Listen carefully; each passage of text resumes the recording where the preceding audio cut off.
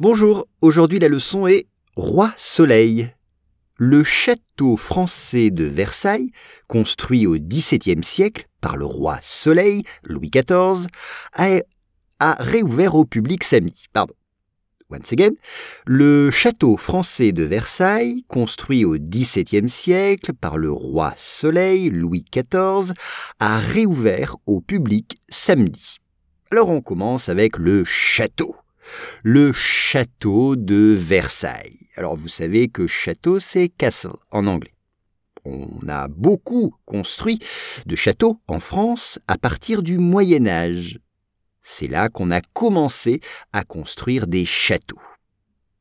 Mais ce château, ce n'est pas un château du Moyen Âge. C'est le château de Versailles qui a été construit au XVIIe siècle.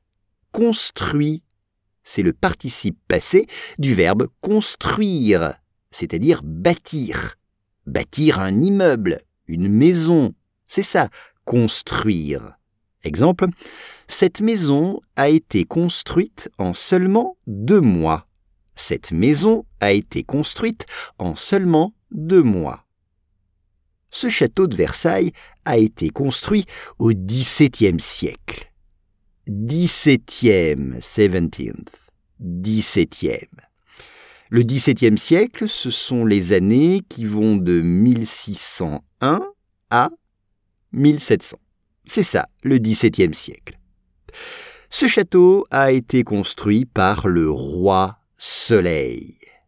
Le Roi Soleil, Sun King. Le soleil, c'est the sun, et King, c'est le roi.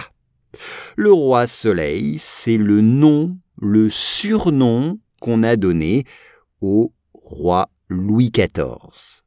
Le Louis XIV, c'est son vrai nom, et le Roi Soleil, c'est son surnom.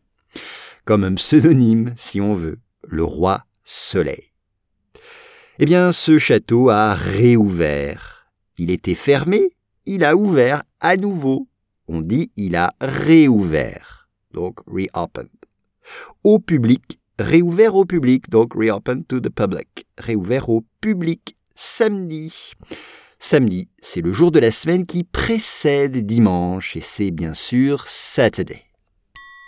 Le château français de Versailles, construit au XVIIe siècle par le roi Soleil, Louis XIV, a réouvert au public samedi.